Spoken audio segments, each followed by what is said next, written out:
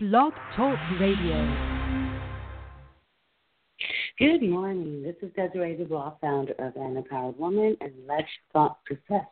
And what we do is we support women that are starting, fixing, and building their businesses through our radio shows, TV shows, masterminds, seminars, and awesome live events.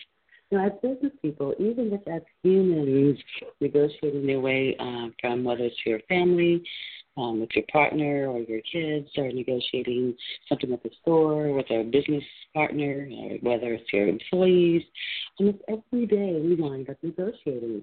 And believe it or not, we don't realize that there is something that we do. So I'm going to share an article, some points from the article written by Jeff Hayden, who is a contributing editor for Inc. magazine. And he has 11 ways to negotiate better with anybody else, especially if you hate to negotiate. And one of the things that he points out is that negotiation is actually communication. It's just being able to communicate with people in a way. And if your heart is set on a win-win, it'll be a lot easier and much more successful. So one of the things he says, the first thing is to swallow your fears and then make the first bid.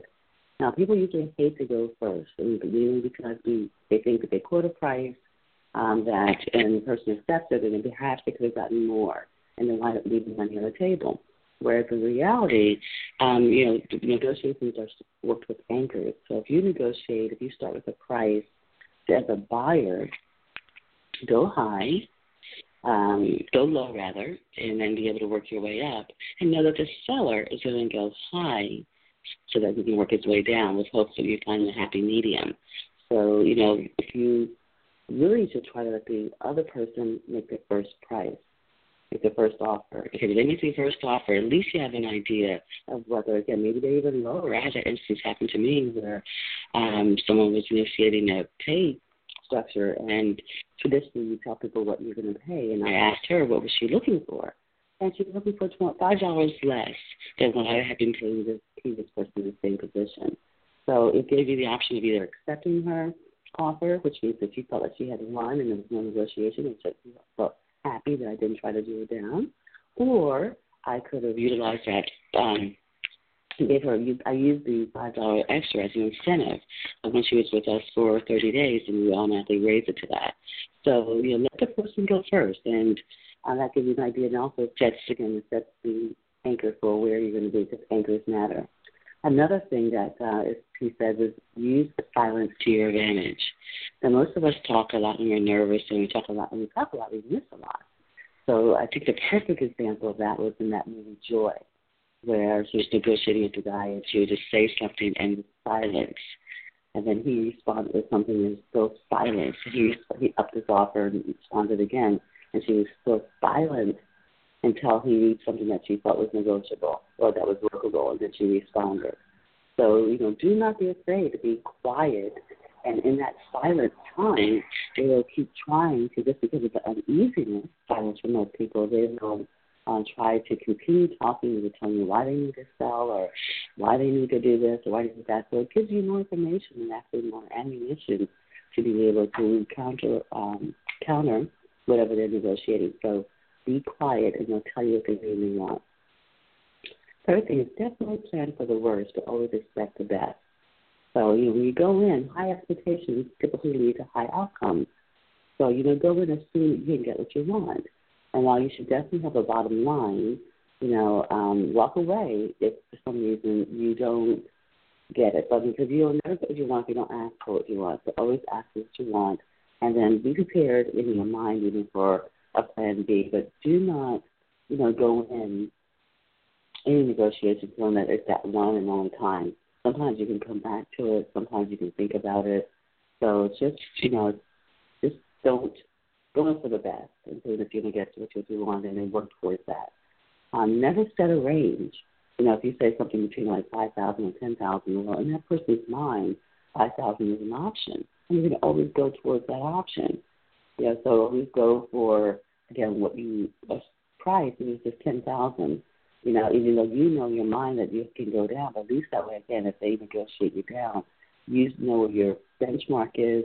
They feel that they've got an advantage, and you can create a win-win much easier. So, be specific. Don't be afraid to say exactly what you want, and then get the response and take from there. But do not set a range, especially, if it's, thousands of dollars. If it's a matter of $20 or $30, that doesn't, again, that may not matter. But again, if you're looking at negotiating a payroll and $5 more over time, an hour could accumulate to be a lot. So be as specific as you can. And try to never negotiate alone. So, even when you know that you have the final word, you are the person with the final word, have the option of being able to say, I need to talk it over with a few people first, either my partner, my husband, my board. People don't know, but it just gives you some time to think about it, to perhaps evaluate it, perhaps shop around. I do that a lot, and when people are used to that, and people go into sales objections, I need to talk it over with somebody because they know at that time that either they can, shop around, find something else that maybe even better or more appropriate. So don't be afraid to say that. Don't be afraid to even, as I said, coming into that, just want the information, and then I'll need to consult with my partners and my associates before making the final decision. That way, again, I'm setting the person up to know that, that they may or may not get an answer about that. And again, even if your partner is you, yourself, and I, again, just give your speaker. Don't be afraid to take the time. Don't feel desperate. You got to say something now. To even just go to your car. Once I've gone to my car and I've gone to my iPhone and I checked some things around and I've thought about it. So don't feel ever pressured because you make decisions if you don't want to make it. Next is use time for your advantage. Even though you may hate everything about negotiating, never try to wrap it up as fast as possible just to be done with it. Pace sometimes, results in negotiation waste. And then again, sometimes, you want that time would be to your advantage. Most people don't want to lose, a bird in the hand, so to speak.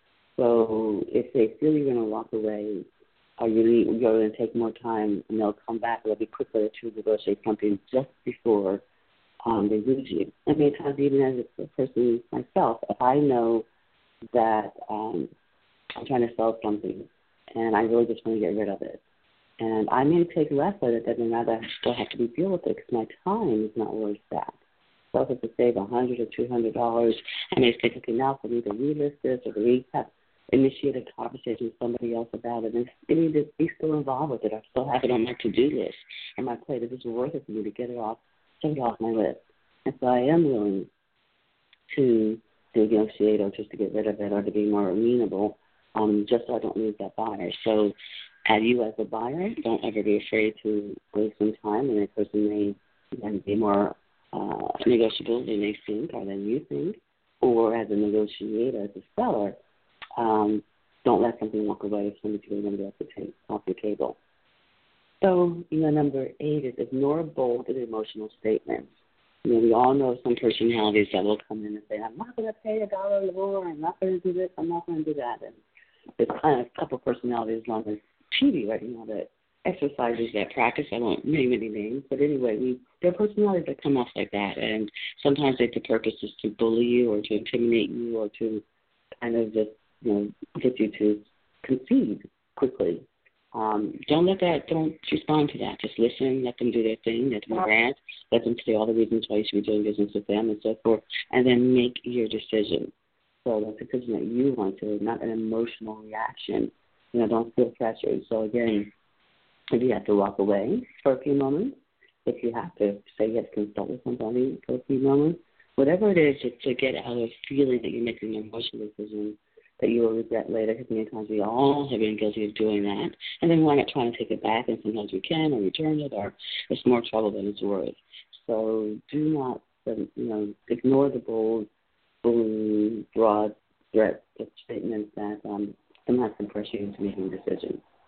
And then number 9 is give the other side some room. You naturally feel defensive when you're being trapped, so does the other side. So, if you push too hard and try to take away every option on the other side, then you have no choice but to walk away. And you don't want to do that, because again, it brings us back to square one again. So try to think about those parties. There's 2 parties. It's a win-win. So it's not just about you winning, but just try to think about that so that you don't have someone leaving you feeling that they or gotten beaten up or gotten, they got a bad deal. You don't want that. You should also, number 10 is you shouldn't see a negotiation as a competition. It's not a game of winning or losing. Both the best negotiations, like I said, these both people feel that they receive something of value, that it's a win-win. So don't be ruthless and, don't be, just try to take as much as you possibly can and feel that that's their problem. They, something is not, not really in good repair, or something is going to be a problem later, and just don't negotiate that way, because sometimes it can come back around to haunt you. And number 11 is start a valuable relationship. Back to my point. Don't look at this last person, because you never know when you're going to see another person, or see that person again, or karma. If you believe in karma, that's what karma is. So always try to do a win-win, have them just happy to have done business with you as you are happy to do business with them. And there's many, many ways to do that. And again, for example, if you have to go lower in price, perhaps there's some other benefits you can ask for. Maybe more time, or maybe some extra fill-ins or bonuses. If you have to go higher than you or the other person wants, to be able to say, hey, maybe you can give them some negotiation room, like these terms, or some things you throw in, some bonuses, just again to sweeten the deal so that everybody really feels that they have gotten back plus more.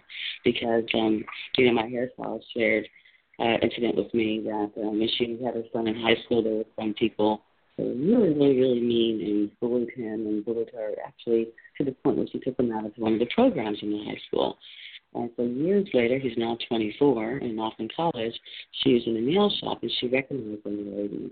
And she said out loud, where everybody could hear, to someone who was a renowned realtor in the community, little bit but said, I remember you, and you were really mean to me, and you were really bullying my son, and, she talked about all the different incidents out loud. She wasn't being mean, she wasn't yelling, but she was just, the anger and the frustration came back into her, and she was in her classy way communicating with this woman, but again, everybody could hear in the shop, and the woman kept reminding and explaining, and she started explaining, and then she started saying to the stars, says, you made my life miserable, and to the point where I had to take my son out of the program and made his life miserable and things like that, and I'll never, ever, ever forget it. And at the end, the woman apologized, refused to give her a business card, not that she's going to do business with her, but, you never know where you're going to meet that person that you've taken advantage of, and they don't forget. Sometimes they don't forget. So just in spirit of being an empowered woman, an empowered person, and being a good business person, remember to negotiate a win-win every time. This has been Desiree. I hope I gave you some food for thought. Have a fantastic weekend until we meet again. Stay empowered.